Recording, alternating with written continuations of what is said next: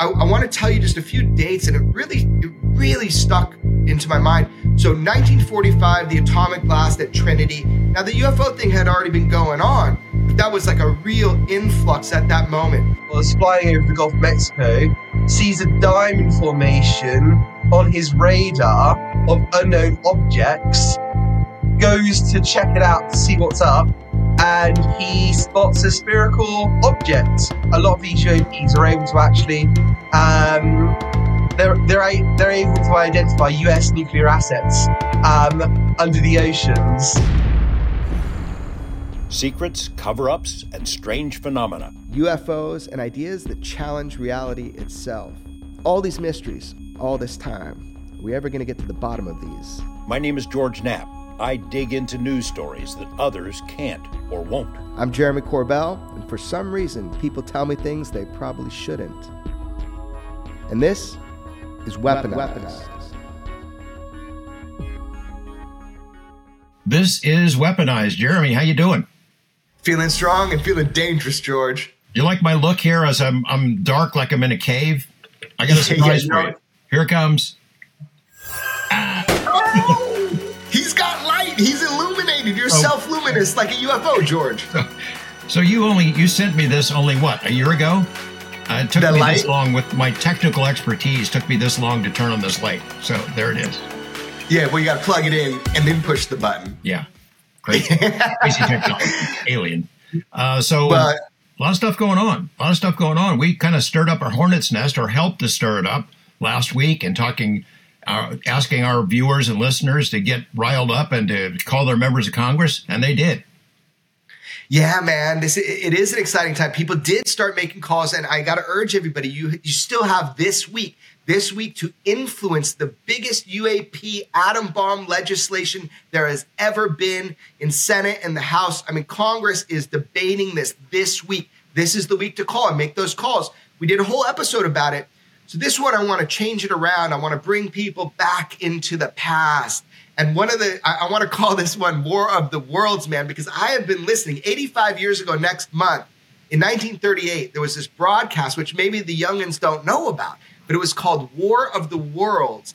And it was a radio broadcast that falsely, people say, threw the public into panic about UFOs. But it didn't. It didn't throw the public into panic. It was Orson Welles doing like an audio play.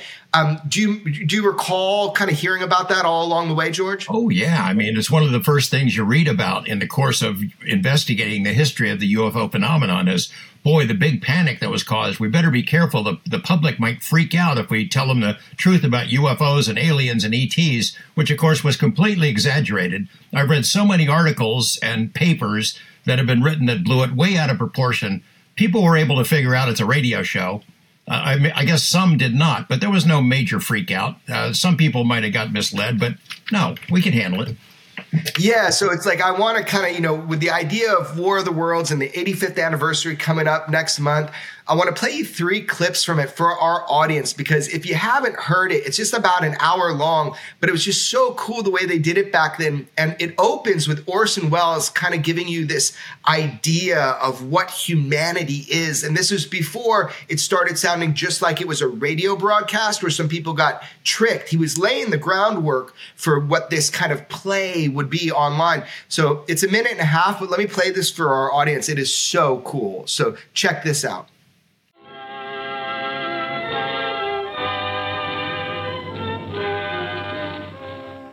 Ladies and gentlemen, the director of the Mercury Theater and star of these broadcasts, Orson Welles.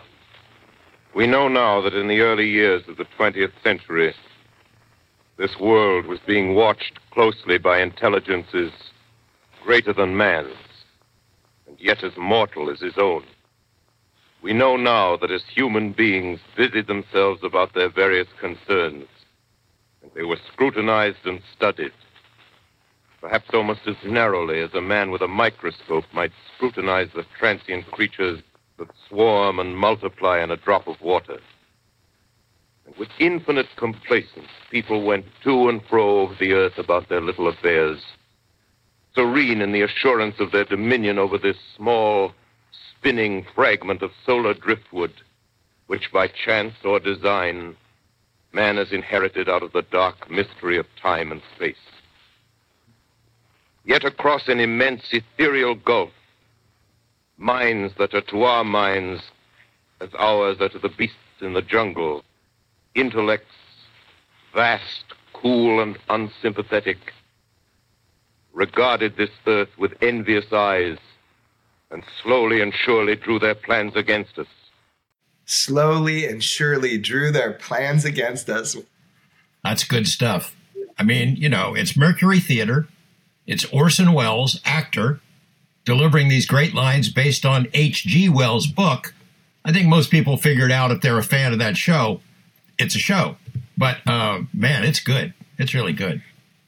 Yeah, man. So because, you know, if you don't know, you don't know. But it was just kind of this thing that was broadcast. But what happened was, I think that was the intro, kind of putting into the idea of, you know, drifting solar driftwood, meaning us on planet Earth. It just created this incredible tone of like others. There being others out there and we're about to be invaded. And again, that broadcast was 1938. So it kind of predates everything when we go through a little history lesson in a second from even the atomic era. This is before that. And they're talking about this invasion. So I want to give everybody a feel for it. If you missed that intro when you were listening in 1938, the next thing you're going to hear, it sounds like a broadcast. Starts with a little music. And then all of a sudden, there are these explosions on Mars. So this is a 1-minute clip. But let me play this for you so you can get the experience of what it was like to be hearing this over the radio.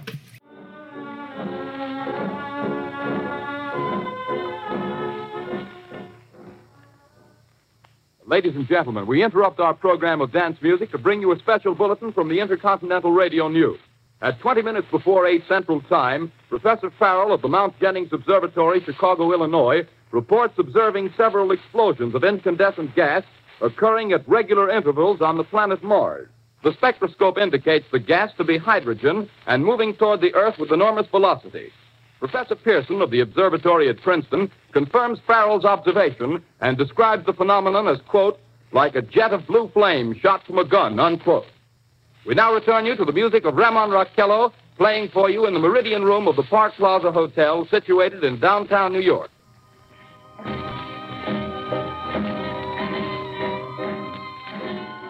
So I love that. So it's just all of a sudden just, you know, you're just playing with a little bit. Hey, there are these explosions that were detected on Mars. Is that what he said? Yeah. And it builds and builds and builds. And, you know, they end up, I won't play the next one. People can go listen to it, but it's just kind of neat because it ends up bringing people all the way through this experience where they're interrupting this normal broadcast of music. And then there's a farmer and there's farmland and something crashes. Let's hear one more clip. Let's hear it. Okay, one more clip is that they're pulling in some like fake scientist that's like going to talk about, you know, that this is not anything to worry about. So here's the next clip, 52 seconds.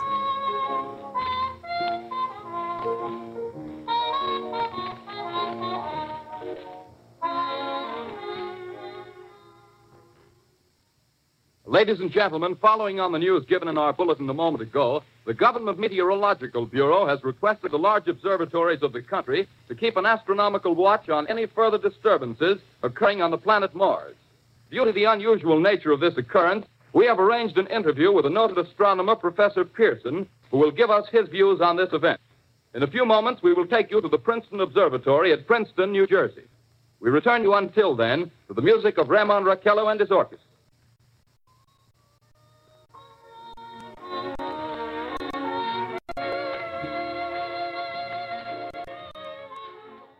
So that was the next part, right, where they're like, oh, we're going to go to the Princeton Observatory and we're going to get, you know, an expert in here to talk about those explosions on Mars. But it just goes and goes. You know, they're in a field with a farmer and the farmer was like sitting there and saw this green streaking thing, just like in Las Vegas as reported, this green streaking thing. Boom, something hits the ground. Must be a meteor, right? You know, and then it just gets bonkers. So that's a really neat thing if people haven't listened to that. Yeah, they can find that online, listen to the whole thing. It's a lot of fun. And it, you know, it became sort of a model for the narrative for a long time. The people can't handle the truth. The public would freak out if it comes out.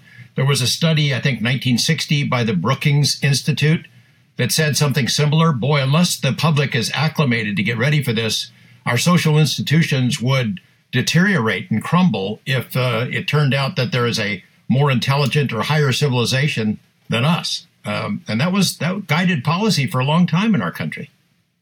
It's funny, man, even to this day, when all of a sudden, when all of those shoot downs of like the Chinese balloon and all that were going on, I would literally get texts like, is this War of the Worlds? So it's still, within the zeitgeist and popular culture. And that's a big debate is like, UFOs are real. Obviously they're machines and they're not from here. Or if they are from here, we don't know who made them. And they've been here before we had modern technology. So the question is this hostile? Is this some sort of slow burn, observational overtake scientific program? And that was kind of what you heard in the intro of War of the Worlds, that we're kind of under the microscope, and we've been under the microscope a long time.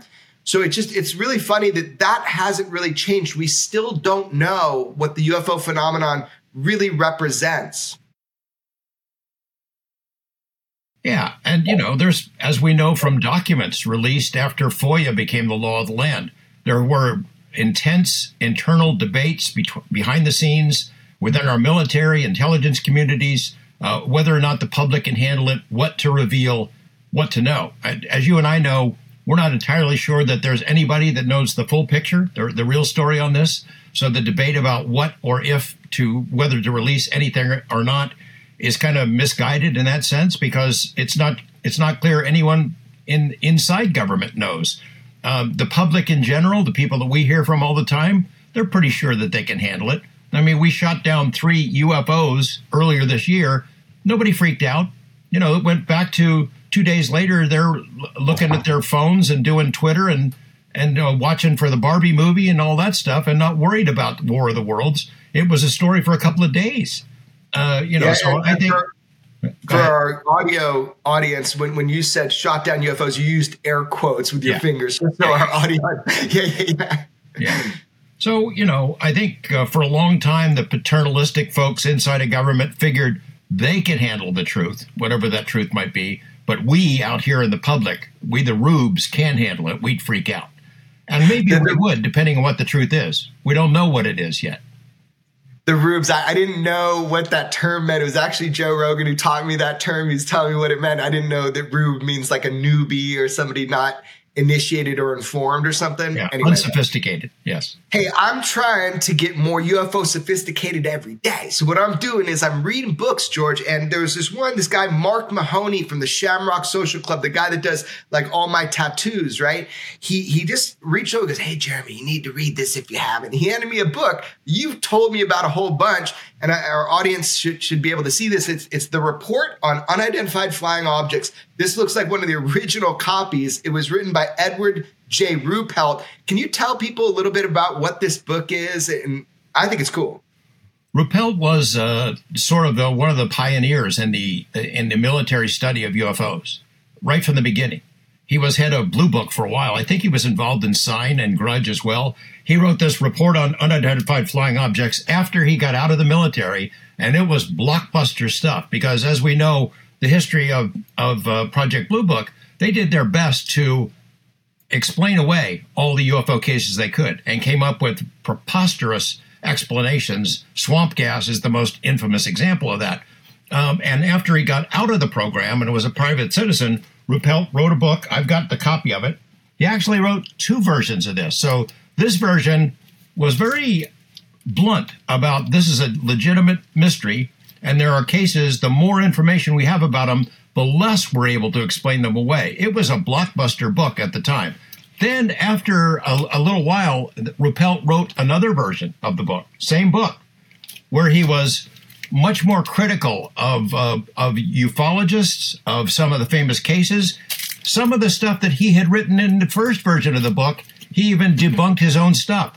And, people have wondered what made him do an about face. Did someone come and whisper in his ear? Well, one thing that happened is he went to work for Northrop, a major defense contractor. Could his new employer have affected his view about UFOs? I don't know. Second thing is, I think I had heard that his wife had said he moved to California and was in contact with a lot of the UFO gurus of the time, the contactees, the giant rock folks who would gather at that place near where you live, Jeremy, in Pioneer Town, that he thought they were crazy. and that he just kind of soured on the whole topic, and that's why he changed his opinion. He's dead and gone for a long time, so he's not around to ask him anymore, but people should definitely check out that book. It is a classic in the field. Yeah, I'm loving it. So again, I highly recommended. I've tried to educate myself on what happens in the past. So I've really gotten a history lesson, man. From this book, there's this timeline that I'm starting to see really clearly. I mean, again, you forget stuff and you remember it when it becomes more important. But in the spirit of War of the Worlds, with this increased frequency, these swarms of UFOs around our naval warships, around our destroyers, around our aircraft carriers. I mean, man, George, we are getting so many direct reports from people on these ships that are seeing these swarms that and we're talking so many now. You give me a year in the last 8 years and bam, it's happening. But reading this book, I realized we're right where we were all the way back when this book was written. This book was actually written in 1952 originally. However, I'm sorry, this book was written in... It was 1956. Yeah. However, he's talking about cases and things that were happening before that. And we're talking about the atomic era where there are these kind of visual swarms the Army's seeing. So I want to tell you just a few dates, and it really stuck into my mind. So 1945, the atomic blast at Trinity. Now, the UFO thing had already been going on, but that was like a real influx at that moment. Then, of course, we know 1947, that's the Kenneth Arnold sighting, which really put the word flying saucer on the map. Although the reporters misunderstood, he said they weren't shaped like saucers, but the way they moved was like skipping a saucer on water. So the media said flying saucer. So all of a sudden that word became like what we know as flying saucers. But then, I mean, Ruppelt, he claims he coined the term UFO because it was better, unidentified flying object. But also in 1947, right after the Kenneth Arnold famous UFO sighting of multiple ships at Mount Rainier, you have that famous Twining memo, which is, the Air Force the Air Material Command to Army Air Force. I believe that was based out of Wright-Patterson Air Force Base. You got Nathan Twining, and he's saying, as you've talked about, UFOs are not imaginary or fictitious. It's a real phenomenon. It's tangible. It's real. You've talked about that a lot, but that memo, we should show that, put that up on the screen to people, at least a part of it. I mean, that was like 1947 as a history lesson. It's like all of a sudden, you got some serious action here. So boom, from what I understand, 1948, Project Sign begins. 1949, they call it Project Grudge. And in this book, he's talking about the transition of name was symbolic. Yeah. Project Grudge, yeah. Right? Yeah. So the Twining Memo 47, you and I talked about it and shared that information with Joe Rogan when we were on his podcast recently. That memo is critical. I mean, it's indicative of the paper trail that existed prior to FOIA becoming the law of the land. And we've talked about it a couple of times before. Before FOIA existed, they could converse in memo form and reports back and forth, different military agencies and intelligence entities about UFOs with no fear that the public would ever see this paper trail. So they were candid about it. Now they're a lot more canny. They figured out other ways to hide things. But back then, they were forthright in saying, this is real. It's not imaginary or fictitious. It's real. We don't think it's ours. Project Sign, that report that came out, the first big study, concluded we think these are probably interplanetary, extraterrestrials. I don't think they used the term ET, but interplanetary vehicles. And the report got to the desk of Hoyt Vandenberg, chief of the Air Force, and he said, no, I'm not signing that. General Twining, by the way, later became the chairman of the Joint Chiefs of Staff. He's no flunky. He's no fluke. He was a brilliant guy who rose to the top of his profession. He thought it was real.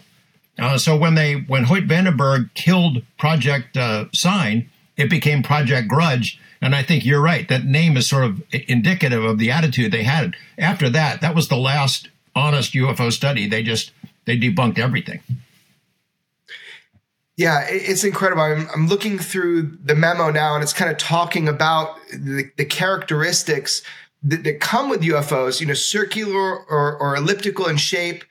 flat on the bottom, domed on top. I mean, I was told that Project Sign was originally called Project Saucer, really, and then it was called Project Sign. And just let me read that one part to make sure we are real exact. It is the opinion that the phenomenon reported is something real and not visionary or fictitious.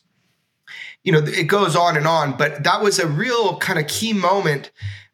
From there, though, we do know that from Project Sign, it turned to Project Grudge, and that was 1948, Project Sign, 1949, Project Grudge, but then 1952, Project Blue Book. And that lasted all the way till 1969 in the form we knew it. And that was effectively a disinformation campaign. And everybody basically admits that the public-facing version, although they were trying to be dismissive and say it was swamp gas and whatever they wanted to say, internally, the scientists, the people within the military, not only were they seeing them, as you often say, UFOs are in movies because you actually see them in person. That's why people are putting them in movies. But the scientific community, they were really somber and honest and true about it. It was only a forward projection to really try to dismiss it. And then a lot of that, 1952 Project Blue Book, gets initiated. And then, as if a cosmic joke, in 1952, in July, in DC, there were the UFO flyovers 2 weekends in a row, as you've talked about. And what I found was really funny, which is that from what I understand at that time, that Rupert happened to be in DC when that was going on. Oh, yeah. He didn't see it. Yeah. Actually, there were a bunch of the top brass were in DC. I'll tell you what, Richard Dolan has a really great book, UFOs in a National Security State. He says that Ruppelt had a warning that it was going to happen, that there was going to be an overflight, something really dramatic over either New York or Washington, and it turned out to be Washington. And our Air Force brass was there prepared to issue a statement saying, we've explained all this stuff away, there's nothing to it, move on here, folks, nothing to see, and these things fly right over them. They tried to explain the first one away as temperature inversions. I mean, people on the ground saw them. The jets were scrambled. They chased them. They were on radar, on both ground-based, on air-based radar, and they tried to explain it as temperature inversion. And just after they finished debunking it one weekend, it came back as if to rub it in their face. It was hilarious.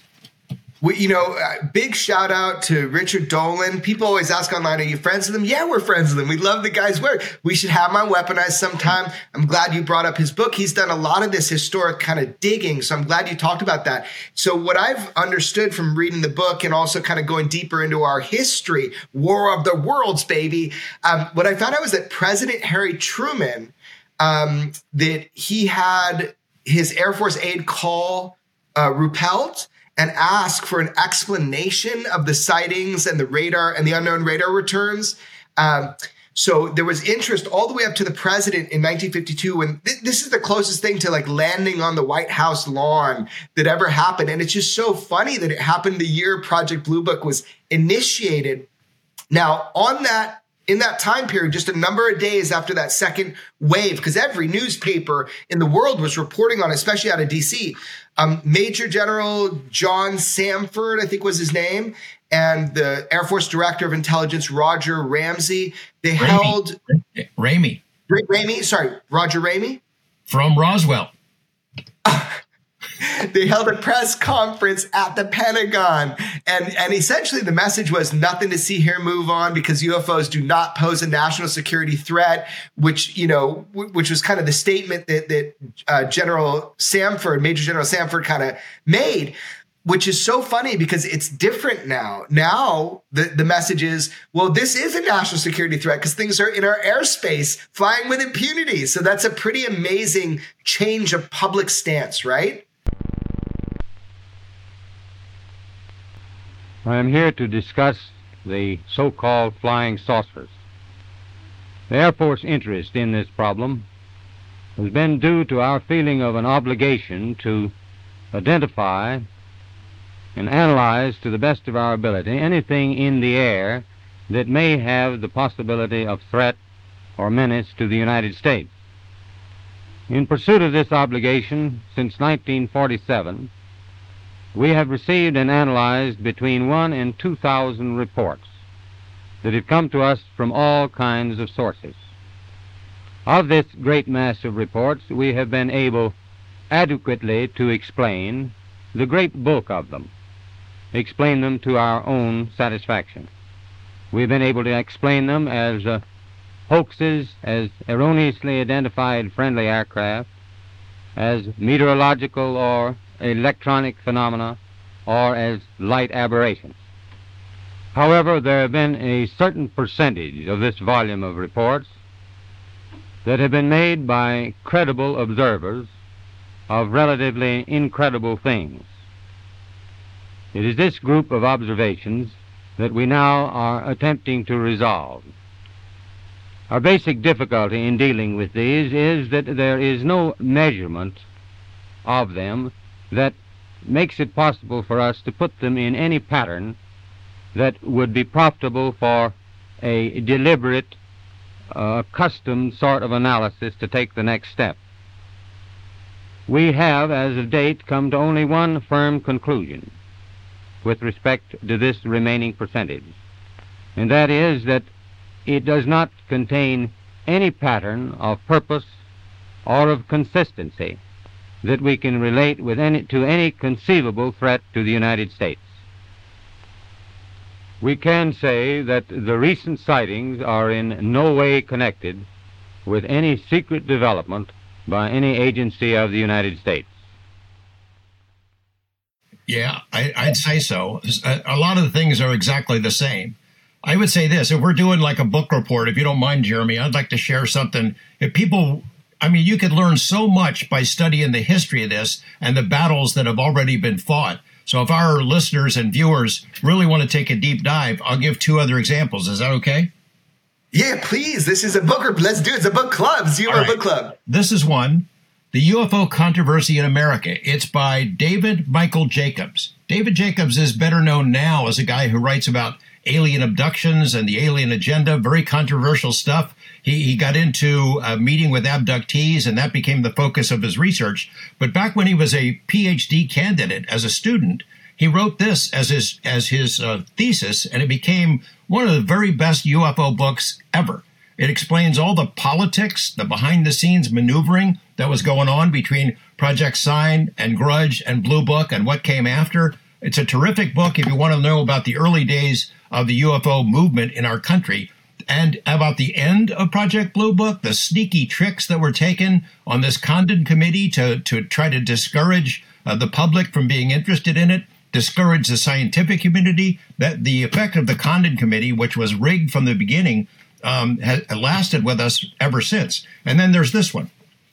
This is by Lawrence Fawcett and Barry Greenwood. The later editions are called The UFO Cover-Up. It was originally called something else, Clear Intent. It was the first UFO book I read back when I started down this road. It is the absolute best look at the paper trail of government documents. It's based entirely on government documents released through FOIA. A lot of them released because of the work of Greenwood and Fawcett and their colleagues.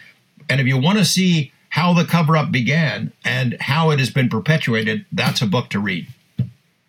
I love it that I had to very theatrically get the book from my bedstand, bring it down by the computer because I got one good UFO book I really want people to read because it's teaching me a lot. And George is literally sitting there unscripted and he can just reach his hand out and grab any book he wants about UFOs in your house. I've got more.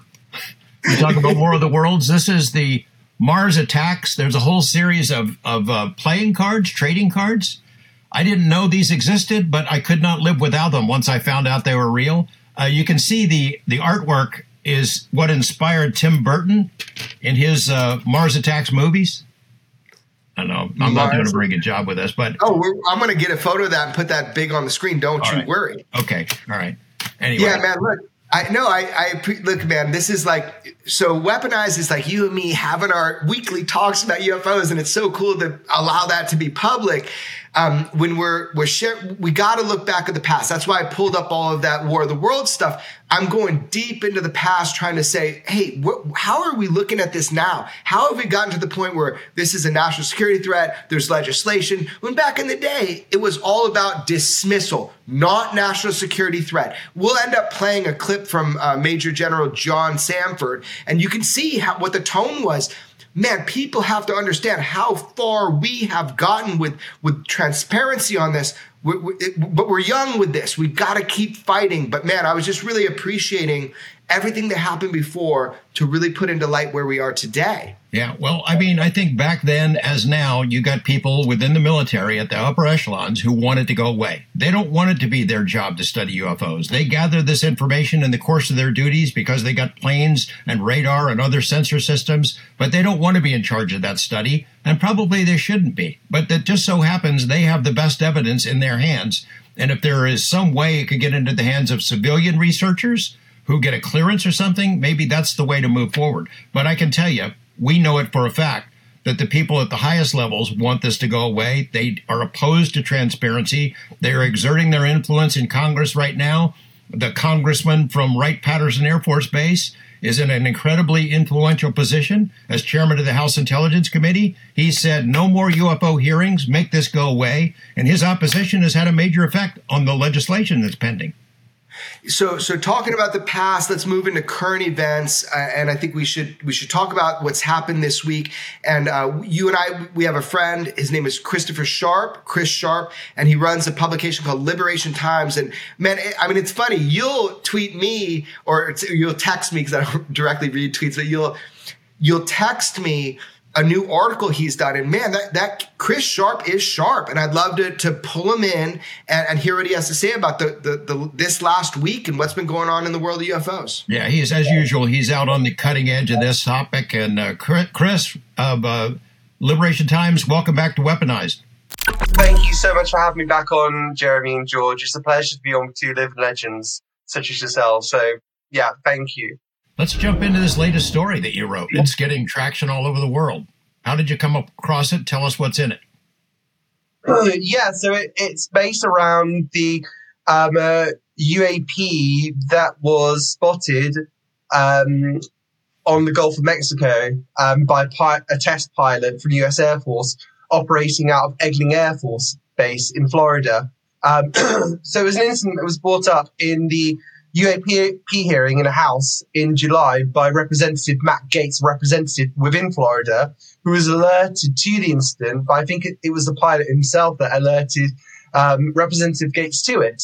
And that was something that really, really stuck to my mind because obviously there was a really big argument actually at the base between Representatives Gaetz, Luna, another Florida representative, who participated in the hearing in July, and Representative Burchett. And it turned out that only Representative Gaetz, being a member of the Armed Services Committee, could actually get access to a confidential briefing on that case. And it stood out to me because it's a case involving the U.S. Air Force, and it's on the record as well, at that UAP hearing. And we know historically the U.S. Air Force has not engaged in the UAP topic, and they've not been transparent. And from what my sources have told me, that they were not prepared to engage with the UAP task force. They were at first, by the way, they were at first actually going to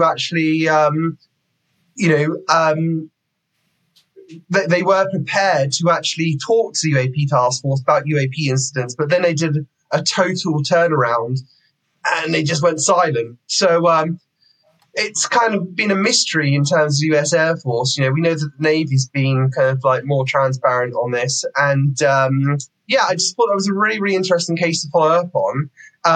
So I basically wanted confirmation that something actually did occur over the Gulf of Mexico involving a pilot operating out of Eglin Air Force Base. And secondly, I wanted confirmation that if that event did happen, what's happened to it? Did the US Air Force report it? If so, is that being investigated? So I managed to get acknowledgement that Representative Gaetz did actually receive a private briefing on this incident involving a UAP over the Gulf of Mexico. And secondly, I got confirmation from, this is all from the DoD, by the way, I got confirmation as well that the AARO, the All-Domain Anomaly Resolution Office, the Pentagon's UFO office, had received a report of a UFO incident by Eglin Air Force Base. It literally, we've got confirmation that the US Air Force has reported a UFO incident to the Pentagon's UFO office. And I think that's quite big, you know. I think that's a really, really important milestone now. Can you just break it down for people that don't know what you're talking about? I know on Liberation Times you have an article about this, but what happened? What are the facts? What happened in this UFO case? So from Representative Gates' account, what occurred was that a test pilot operating from Eglin Air Force Base was flying over the Gulf of Mexico, sees a diamond formation on his radar of unknown objects, goes to check it out to see what's up, and he spots a spherical object over the ocean, over the water. And some sources have told me that it appeared that this object was docked with something underneath the water, resembling the Tic Tac case of 2004. So if that is correct, I think that's very, very interesting. So we know that right now the AARO is actually analyzing that case, working from the data it has. And that's really crucial, by the way, like what data is being made available to the AARO. And it's prioritizing that. And the DoD confirmed that it would look to release a report into that case on its website. And one other big thing I must report in terms of that case, in terms of what came out from Representative Gates, was that when the pilot approached this object, his or her radar went down, and also the infrared camera went down as well. So the FLIR system went down as well. So he had to manually take a photograph of this object. So, if you know your history, that's reminiscent of other cases whereby sensor systems have suddenly malfunctioned or gone down when they're approaching a mysterious object. Yeah, that's like Commander Chad Underwood had active jamming, so he had to go into manual mode and switch through all the options to get as much visual evidence back that he could to the intelligence group. It is something you see all the time, and that's different than passive jamming, which is like interference. This is active jamming, which shows an intelligence, a directed intelligence, and it shows a technology that is actually quite disturbing to our national security. Here's what I'm curious about, the sequence of events. Back in July, Jeremy and I are in D.C. meeting with Congressman Gates and Tim Burchett and Representative Luna, and they had told the committee at that open hearing about this trip they took to Eglin. They thought they were going down there to get a briefing on UAP. Air Force said, no, we're not here to talk about that. They pitched a little fit, and then Gates gets to see something remarkable that he couldn't talk about. I am curious whether AARO gets a report from the Air Force after that happens. If all this happened after the members of Congress raised a stink about it, or had the Air Force already made a report to AARO? Do you know? Do we know? Well, this is why I went after the case, because we definitely know that something happened. You know, if I had received a response from the DoD saying that nothing's been reported from Eglin Air Force Base, I think that would have been even more of a story, you know, that would have applied even more pressure onto the Air Force. So I don't know, we can speculate this, but I would speculate that if the US Air Force had not have reported this incident, then there would have been reasonable causes to actually apply pressure onto, its leaders in terms of actually cooperating with Congress, and it would put it in major problems. So, I think it was left in a situation that it couldn't not actually, it couldn't just stand still. The US Air Force couldn't. They had to cooperate. They had to engage. They had to send this report. Otherwise, obviously a lot of suspicions would be raised. So I don't think it was left with an opportunity not to report this case. They had to report it because they got busted by these members of Congress who called them out. Yeah. Correct. Correct. So, yeah, it's a really, really interesting case. So, they are prioritizing this case, the Arrow is. So hopefully we'll hear more about it soon. And I'd be really interested to see what the analysis shows. I did speak to NORAD about it. NORAD stated to me that they've got no reports of unknown tracks, as they call them, over the Gulf of Mexico or by Eglin Air Force Base earlier this year. However, one thing to take into account is that once an object goes over a military range, it then becomes the responsibility of that military range to kind of like take action or not take action. So it's kind of like a passing of the baton that happens when NORAD is tracking an object that goes to that kind of area. They'll still cooperate with that military range, and whoever controls that. But ultimately, it's up to that military range to kind of like take the decision. Do we allow an unknown object to kind of like hover over our skies and over our territory within our restricted ranges, or do we not? And it just seems really, really funny to me that, for years now, it seems as though that, that the Air Force, the Army, the Marines, the Navy have just been happy to allow these unknown objects to hover over their ranges and not take action. Look, we don't know, UAP, the U means unidentified. So we don't know whether these are Chinese, Russian, or something of unknown origin, which could be non-prosaic. I think it's really, really important to categorize these, If I'm a Chinese spy operative, I'm thinking, excellent, I'm going to go here because I know that they're not going to take action, and that might be for a good reason, because the US Air Force may not want to they don't want to take the risk perhaps to go after some of these objects because doing so may affect morale, let's say, because, if the world's biggest superpower, which you guys are in the US, don't have control of your own skies, don't have dominance over your own skies, it's a pretty sobering kind of like thing to contemplate, isn't it, really? And I think it would affect morale of pilots and whatnot if that was widely known. And so it's a big thing to deal with. Yeah, I think that's a good segue into another topic I wanted to talk with you about. Look, your reporting is fantastic. I recommend everybody goes to Liberation Times, reads through your previous articles and the new one. But in current events, in the spirit of current events, something happened this week, which was pretty interesting. Customs and Border Patrol released UAP footage. I mean, kind of seemingly out of the blue. So for people that don't know, U.S. Customs and Border Protection, it's a federal agency to protect our borders. And, real quietly, there was these 12 UAP videos that were just dropped, accompanied with a 389-page report that was partially redacted and written a little while ago. But it was just a really interesting drop from a federal agency. There was some pretty good reporting on it. I know Gaudy at NBC had Christopher Mellon on, and they talked about it. You can go watch that video. We can play some of it in here, but everybody should check that out. But I'm just curious, you guys. That was and also Matthew, a senior science reporter from Daily Mail, did an excellent article on this drop. But I was just wondering what you guys thought about this. Here we have a federal agency. Obviously, there's people on the inside that are like, let's get some of these videos out. I mean, some of them already were out, like the Aguadilla, Puerto Rico video. Look, the quality of the video, this or that, that's not what I'm asking. What do you think about a federal agency just dropping all this info and walking?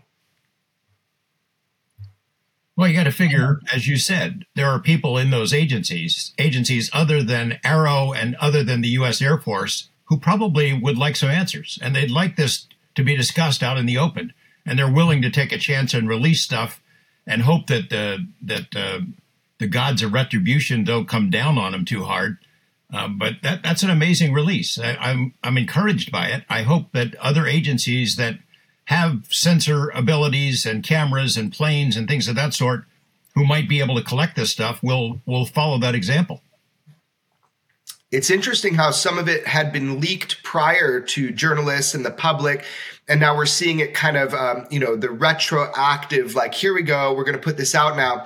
I am encouraged by it. I think it's great. I think context is king right now because there's a lot of confusion in UFO land. So I think it would be nice if there was some context. But look, I'm not going to say it's a bad thing. Stuff was released. It was great. And I hope there are more official releases, but I certainly know there's going to be more unofficial releases. But what did you think, We're Chris? all about transparency. That's the word, right? That's what Arrow says. That's what everybody talks about. The Pentagon, Susan Goff. We're all about transparency. So I would think they're encouraged by this coming forward, and they want more of it. Is that sarcasm, George? Yes. Yes, that is. Okay, just making sure our listeners understand. But Chris, what did you think seeing that kind of just drop of a bunch of videos from one of our agencies? Yeah, so I'd spoken to someone previously who worked within one of those agencies, and within that agency, sorry. And, he was just explaining to me is that a lot of agents are kind of like patrolling and stuff, the border and other areas within the US, and they see lots of weird things in the sky a lot of the time. And these things just aren't being documented, basically. There is concern that there could be potential spying from other nations. It could be something to do with drug smuggling, perhaps. But simply because these things are just seen as too strange, they're just not being looked at, and they're not being analysed like they should in terms of these events to see what kind of like risk they do pose. So I think this individual that I spoke with was calling on leaders within that agency to kind of take action and kind of like look into this more. I don't think it was being taken very, very seriously at the time. But I think now it may be looked at differently with the increased scrutiny in terms of UAP across various agencies and offices within the US government. So I think this is definitely a good sign that perhaps these are being taken a little bit more seriously. What I would also say as well is that, if agencies are coming under increased scrutiny in terms of UAPs being documented, also, if I'm in charge of an agency, I'm going to be calling for more funding as well. If they're going to ask me to kind of, look into UAPs and document cases and stuff, you're going to need extra resources to do that. So there's an element of that perhaps involved as well. So it'll be interesting, though. It'll be very, very interesting. Again, it's just kind of like this fundamental thing. Does the world's biggest superpower know what's occurring in its own skies? It's a pretty big question. Another big thing that kind of occurred this week, last week's episode of Weaponized, George and I kind of ended on this point of, hey, there's a call to action. And, I might not be a political advocate, but I know I can pick up a phone and call somebody. So a lot has happened this week. It was really exciting. There's already these advocacy groups that I mentioned on the last Weaponized, but everybody started making calls and saying, I've talked to this person, I've talked to that person. I'm really happy to report that, with the people that I have within all of these different areas, we are, and I quote, moving the needle. This week was huge. People's voices were heard. So what we're talking about is the new UAP legislation. This is something that we covered on the last show. We covered when we were on the Joe Rogan podcast. We even covered this a long time right when it first came out. But the whole point of it is that this is a huge opportunity that we have for transparency, unlike anything we've had before. This is our legislative representatives really fighting to try to uncover what's been going on with the reverse engineering and exploitation and even the bodies, the biologicals of what they call non-human intelligence. So to remind everybody, there's this bill that's being conferenced right now, and it's being conferenced within the House. Senate has already agreed. And basically last week, we were like, hey, everybody call up, use these advocacy websites, make some noise because this is a chance for us to move the needle. Well, it did. We have been heard, but be relentless. We still have time. Maybe this whole next week, we have time to make noise and let people know that we care about the UFO bill, that we care that it's put into the National Defense Authorization Act, the Intelligence Authorization Act. that we can get to brass tacks on what's been going on with private industry as well, sequestering this technology maybe for personal profit rather than for the good of humankind. That's really what's at stake. With that premise said, I just wanted everybody to know directly that you've had impact. Don't stop. You got 1 week, this week left to make your voice heard. And all of that is online. Like how? You just make a phone call. With that said, Chris, what have you heard about the legislation? What have you heard about, word on the wash, everybody talking about it? Have people been making noise, Chris? Yes. It's certainly made an impact. And, I want to thank, people like yourself, Ronak, Lester, Sean. I mean, there are so many names that I've probably forgotten as well. There's so many good people within the community that have done great work and worked very, very hard in actually ensuring that action could be taken. And they provided some excellent platforms to do so as well. So thank you everyone for being involved in this and kind of like really pushing this forward. So it has made a difference. Look, this is conference that we're getting into now. So it's kind of like a negotiation. So as we know, the Senate has UAP language, very big UAP language within its version of the Intelligence Authorization Act, which is going to be swallowed up by the National Defense Authorization Act. So they'll put two and two together, basically. However, we know that the House had zero UAP language in its version of the Intelligence Authorization Act. So it's kind of like you've got like a really strange scenario here where it seems that the House doesn't want anything in terms of the House Intelligence Committee, and the Senate Intelligence Committee is just on a totally different path when it comes to this. It wants to really escalate things, So what we're looking to do is we're looking to get as much of that language passed as possible. And look, it is a negotiation. There's lots of competing interests in here. I think as, you two certainly know, there's certainly a revolving door in terms of government and contractors. You've only got to look at the Secretary of Defense, former Raytheon, to see that this is kind of like a big deal because a lot of these government officials certainly have worked for contractors as well. And I think also you can look at it in terms of representatives as well. You look at a lot of representatives in Congress. A lot of them have been financed, let's say, by the likes of Lockheed Martin, and Northrop Grumman and whatnot. So there are major interests at play. And look, if the contractors do want to have their voices heard, they can certainly call up a few favors, let's say. So I think there's a lot going on here. I mean, obviously, as you would have seen, there's a lot around this language of eminent domain at the moment in terms of the US government being able to take kind of like possession of some of these craft and beings of unknown or non-human origin. So I think that's pretty thrown. I think that's thrown up a hurdle. I think when the initial language came through within the Intelligence Authorization Act, basically providing amnesty for a lot of these contractors, let's say, that was something that they really liked because it provided them a way out. It provided them a way out in terms of this because there are lots of legalities involved here. However, I think when the Schumer Amendment came up, it was like, okay, you're going to get amnesty, but also we're going to get to take possession of some of these craft as well. I think that's probably thrown up a problem. But look, there's a lot of competing interests at play here. I mean, in terms of Congress, they want democratic oversight.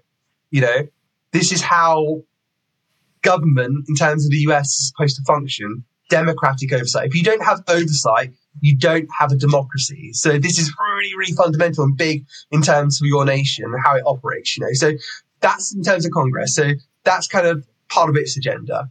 In terms of, the White House, let's say, getting hold of these programs, I mean, it'll be a really, really big win in terms of like, you'll get to have like another kind of like, Apollo mission, when Apollo took off and, you had like a decade of progression in terms of getting to the moon, and all these other technologies came out of it, through this big effort. Same with the Manhattan Project as well. So I think they see a potential in terms of this, in terms of getting lots of technology out and basically cementing the US as the dominant global superpower in terms of technology and science. So that's kind of what's at play for the White House here. But in terms of the contractors, And also, I guess this verges on kind of like the US government's agenda as well, is that there may be competing programs from other nations. So you might have a Chinese UAP program, you might have a Russian UAP program, and other nations involved. And they might be making a lot of progress because a lot of these other nations, let's just say they're very much authoritarian.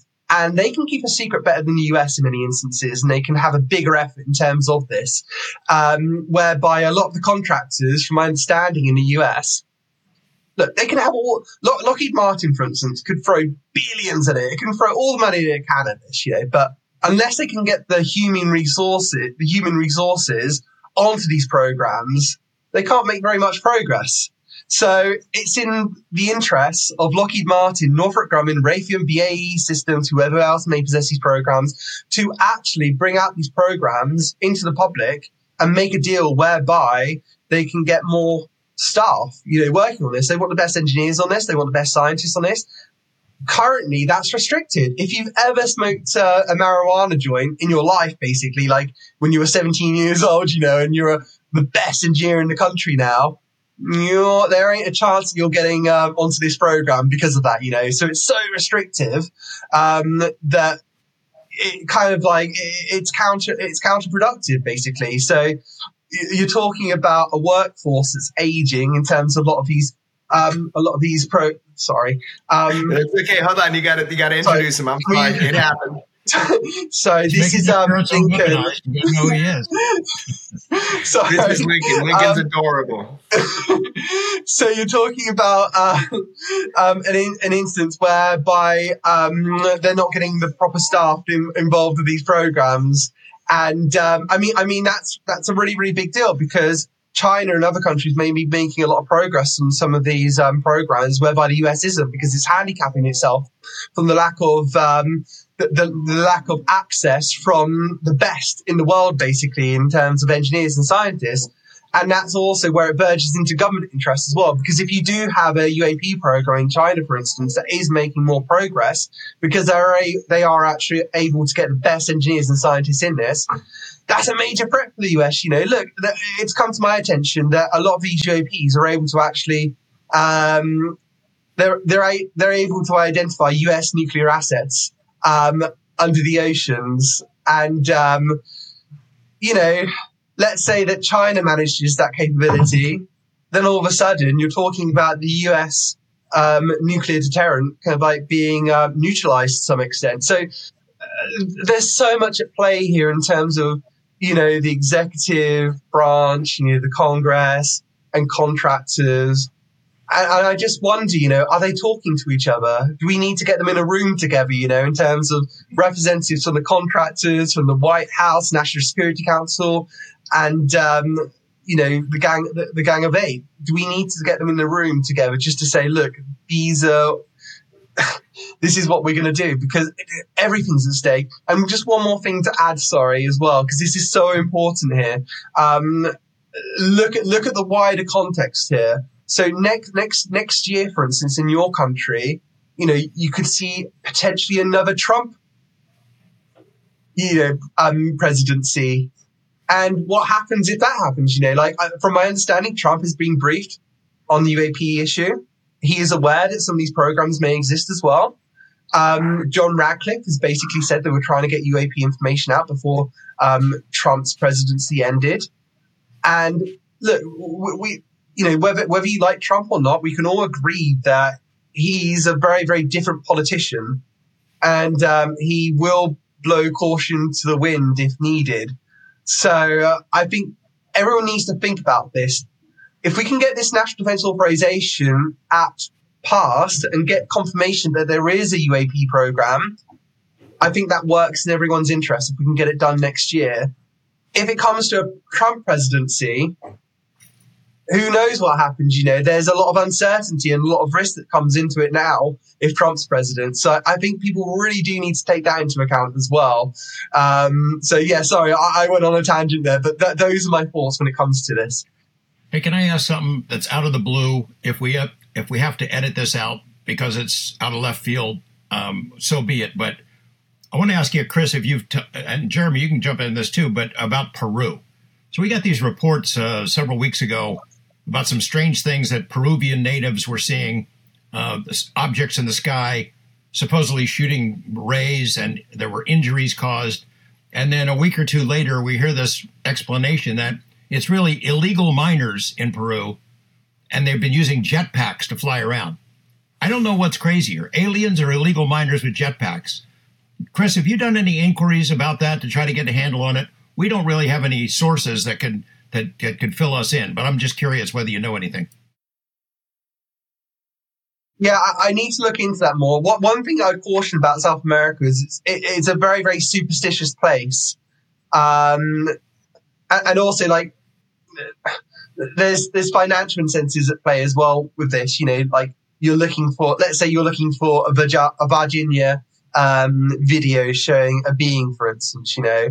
And now all of a sudden, because you're looking for that video and you're willing to pay a reward for that video, all of a sudden, you know, you've got all these gangs and stuff making videos saying, here it is, where's my reward? You know, there's a lot of things you have to take into account, with this. And it's just a different culture for me. That's something I'm familiar with, and it's difficult to navigate, around these kind of cases. Especially when you're talking about remote places as well. I think what you really do need is a seasoned investigator on the ground, with some sensor systems, to see what's actually really going on there. I don't know if it's something that's still taking place or not, but if it is, you can get some really good data perhaps in terms of uncovering what this is. Okay. Right. Yeah, I mean, George and I have run into this a lot. It's a quagmire. You can't do everything on your own. You have to rely on people on the ground, people that you trust. And look, it's a big world. And as we know, UFO activity is ubiquitous across the globe. It's everywhere all the time throughout history. So yeah, we run into that problem. Well, listen, I do want to go over with George. I want to go over some things with you about one thing that people have been taking issue with publicly, which is the eminent domain aspect of the legislation. But I think you and I can do that now. But Chris, I just wanted to thank you so much for your time. And for people that were just listening on audio, what happened was one of your adorable children, Lincoln, walked in the room and you kind of made a cameo, which he does sometimes. I haven't seen it on the news yet, but I've seen it on podcasts. So anyway, hope you're doing good, Chris. Thank you so much for the journalism that you do and the good work you do. And thanks for joining us late night for you on this new Weaponized, and I'm going to look out for your work. Liberation Times, folks. Check it out. Thanks, Chris. Thank you so much, both. I need to set a new bedtime for my son, I think. I always learn so much from Chris. He's a great reporter out of the UK, but he's got his finger on the pulse, not only with, our systems of government, what's going on with UAP, but just around the world and also on social media. So something that I've been seeing that Chris kind of touched upon there is this section in the legislation, George. And it's this section that you and I kind of highlighted on the Rogan podcast. And I even said in that podcast, I don't know about that part. It's the eminent domain part. And it's very short in this UFO or UAP legislation, but I want to read it to you. I have some thoughts, but I'd love to hear what you think. So in the bill, there's this section that they're also additionally trying to pass, which is section 910, and it's disclosure of recovered technologies of unknown origin and biological evidence of non-human intelligence. And it's exercise of eminent domain. The federal government shall exercise eminent domain over and all recovered technologies of unknown origin and biological evidence of non-human intelligence that may be controlled by private persons or entities in the interests of public good. And I'm just curious because a lot of people are like, wait a second, does that mean the government could come and just like swoop in on Lockheed and take all the hardware back that maybe they gave them in the first place? What does it mean for people that have materials that they might have picked up from crash retrieval sites? Do you have any idea of why that's in there or what you think about that? Yeah, I mean, it is to give our government legal authority to go out and grab the goodies. That's what it's meant to do. Now, eminent domain in our country, I've done a lot of stories about it. Local governments use it. State governments use it. They use it if they have to get property to build like a road or a school, supposedly something in the public good. That's when you use it. Americans don't like government to use eminent domain in general because often it has been misused. insiders have used it to make a lot of money. Governments sometimes don't fairly compensate the people whose property they take under the guise of eminent domain. In this case, I think the intention is, we know you've got this stuff and we're coming after it. You can either give it up or we're going to come and get it. My current question would be, does that apply to somebody like, say, I don't know, Bob Lazar? Let's say he had a couple of pieces of something that doesn't exist, some unobtainium. I don't know, give it a number if you want. Is he required to give it up? And does he face criminal penalties if he doesn't? What about Jacques Vallée, Dr. Gary Nolan, who've been doing some analysis on some strange materials that they've picked up allegedly at crash sites? Do they have to turn that over or face criminal penalties? I think that the intent of the legislation is to go after the stuff in the hands of the big aerospace companies, but it is so broadly worded, it sure sounds like it applies to private persons, private citizens like Vallée, like Nolan, like Lazar, and I'm not sure that people are going to want to comply with that. Right. And so as this legislation is kind of being, they say conference, negotiated, this sort of thing, I do have direct knowledge from people that are part of that process that this is the most controversial aspect of the UAP legislation inside of Congress. It's been clearly conveyed to me that the narrative is true. The government has been giving companies materials related and associated with UAP for 70 plus years. And the idea behind this, the eminent domain provisions, they would allow for government like a sense of flexibility to get those materials back if it, is helpful for broader scientific analysis. That's the way it was described to me. So of course there's this pushback, like what government can just come and swoop stuff up. But if in the spirit of it, it's for broader scientific analysis, that does make sense rather than having something, I don't know, locked up in Lockheed that they were given a long time ago. And at the expense of humanity being able to like broadly study this, this provision would help facilitate and adjust that. That is what's said to me from those that are actually making these decisions. But at the same time, it is very controversial and it will need, and admittedly, people are telling me that it will require like additional updates and massaging. But, they're going for the gold.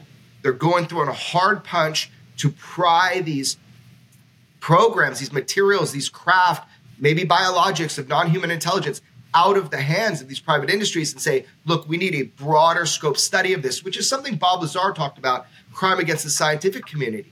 The fact that this information couldn't be seen by the brightest and the best minds because of the way the classification has been and sadly continues to be in a lot of ways, which we should talk about. So that's what I hear, George. That's kind of the word on, the secret wash. I'm there with you as well. I mean, I know it is a controversial part of this legislation. My personal opinion is it is absolutely necessary to get the job done because, as we've talked before, let's say you're a Lockheed or Northrop and you've got these things, these machines, this technology. You haven't quite figured it out yet, but you know that if you do, it would be worth billions, hundreds of billions, maybe trillions of dollars. Could change the energy economy, transportation economy. That technology, if you ever figure it out, could change the world and could be worth untold dollars, just as a pure dollars and cents matter. You're not going to give that up. They're not going to give that stuff up. It'll never happen. The only way to get it is to force them to release it, to have a carrot and a stick, as we've talked about before. So I know eminent domain will be controversial. It's a tough hill to get over. But it's absolutely necessary to get this stuff out in the open because they will never give it up voluntarily. Never. Yeah, I appreciate the way you just, kind of framed that because I didn't expect that answer from you. I've heard it a few times now that it's sinking in. I think you're right. I think it is necessary. And look, even within that legislation, you also do have, the carrot, as we say, carrot and stick. Like if you say this is what we're working on, this NHI, non-human intelligence technology, then, we're not going to turn off your funding if you're getting it from us. So I do think there's a lot to go with here, but it's got to pass in the first place. It's got to start being law and legislation. With that said, I did want to bring something up with you, which is what I'm hearing and another thing that's just, kind of all over social media. And people are right.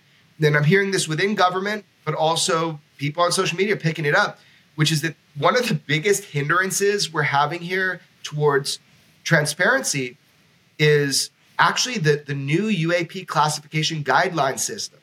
And that's surprising to me because we know some of the authors of that. And some of the authors, I was under the impression that there was this real sense that you want transparency. And I did some digging and I found out that actually, no, this is a legacy set by people we know, which makes it harder to get videos out to the public. And I want to hit that right on the head because it really surprised me. So what do you think about that? That's being talked about right now, which is that this new UFO classification guideline system is really making it harder to unclassify UFO videos. I have not heard that, but I've been on the road quite a bit, so you'll have to fill me in on the details of what the classification says and exactly why it makes it harder. I am not surprised in the least, though, because we know that people are putting roadblocks in the way of transparency every chance they get. So this is not surprising, but it's got to be a way it can be fixed. So have you talked to individuals who have tried to come forward with something through the process and have been blocked? No, I have talked with individuals who are looking at the big picture of how we can minimize the classification of things to get videos out. And sadly, it's not available for us to read. You know, the public, George, it's in classified documents that says this is what's appropriate or not appropriate to bring forward. So I have heard people that have read it and been like, we're unable to do what we could have done the years prior. Now, I do, if I really think about it generously, here's what I think why that happened. I know that some people say there's a need for greater transparency. People you and I know, people that helped author that stuff maybe. There's a greater need for transparency on the general phenomenon within government. And that they saw that as a danger, the UAP issue as a danger toward, of strategic surprise within government.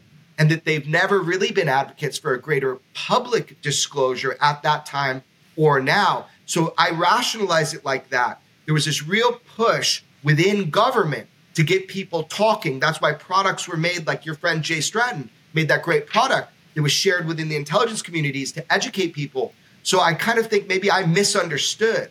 This is maybe not about public transparency, but it is about the good move of integrating our armed services to knowledge of the UAP phenomenon. Does that gel with what you think it might have been? Yes. I'll just, without naming names, I can tell you that people that you and I know and have conferred with for a long time, who are definitely on the inside of this, who've been approached about possibly appearing before Congress, either in an open hearing or even behind closed doors, have said no. And the reason, as explained to me, is telling Congress is the same as telling Red China, is that if you spill it to Congress, it gets out eventually, and you're telling the Chinese where we are on this technology, what we know about these phenomena. That's as simple as it gets. That's real. Yeah, and I think in that sense, I really do understand, or I'm coming to a new understanding of what transparency means compared to being prepared as a nation for the UAP reality. Well, listen, man, I want to thank you so much. That was, again, a really fun episode. We kind of focused at the beginning of alien invasions and War of the Worlds. And I don't really know what's the big picture is here, but I know that we are not going to progress with our understanding unless consensus reality matches up with actual reality when it comes to the mystery of UAP. So let's keep cracking at it, George, and I'll see you on the next Weaponized, man. I got to tell you, I've been reading on X, formerly Twitter, and Facebook and other social media platforms over the past week since your very vocal plea for action on the part of the public and our listeners and viewers. Boy, people responded. Seeing all the responses, they're posting the letters they got from their members of Congress. Some of them are really encouraging answers, too, that the members of Congress put some thought into it. Others just sort of get blown off. But the public has reacted. The UFO public is up in arms, and it's taken action. And, man, I'm so encouraged. I hope they stick with it. That's so cool. And just a shout out at the end here so people remember, we still got a week where we need to fight for this. You go to uapcaucus.com, you go to witnesscitizen.com, you go to disclosurediaries.com, and you go to declassifyuap.org, and everybody can make their voice heard this week. So thanks for saying that, George, and I'll see you next time, man.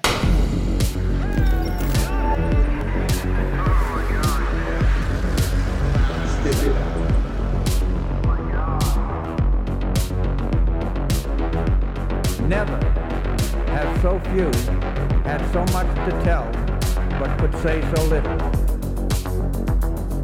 Follow and listen to Weaponized, a presentation of Jeremy Corbell, George Knapp, Dark Horse Entertainment, and Cadence 13 Studios. Available now for free on the Odyssey app or wherever you get your shows.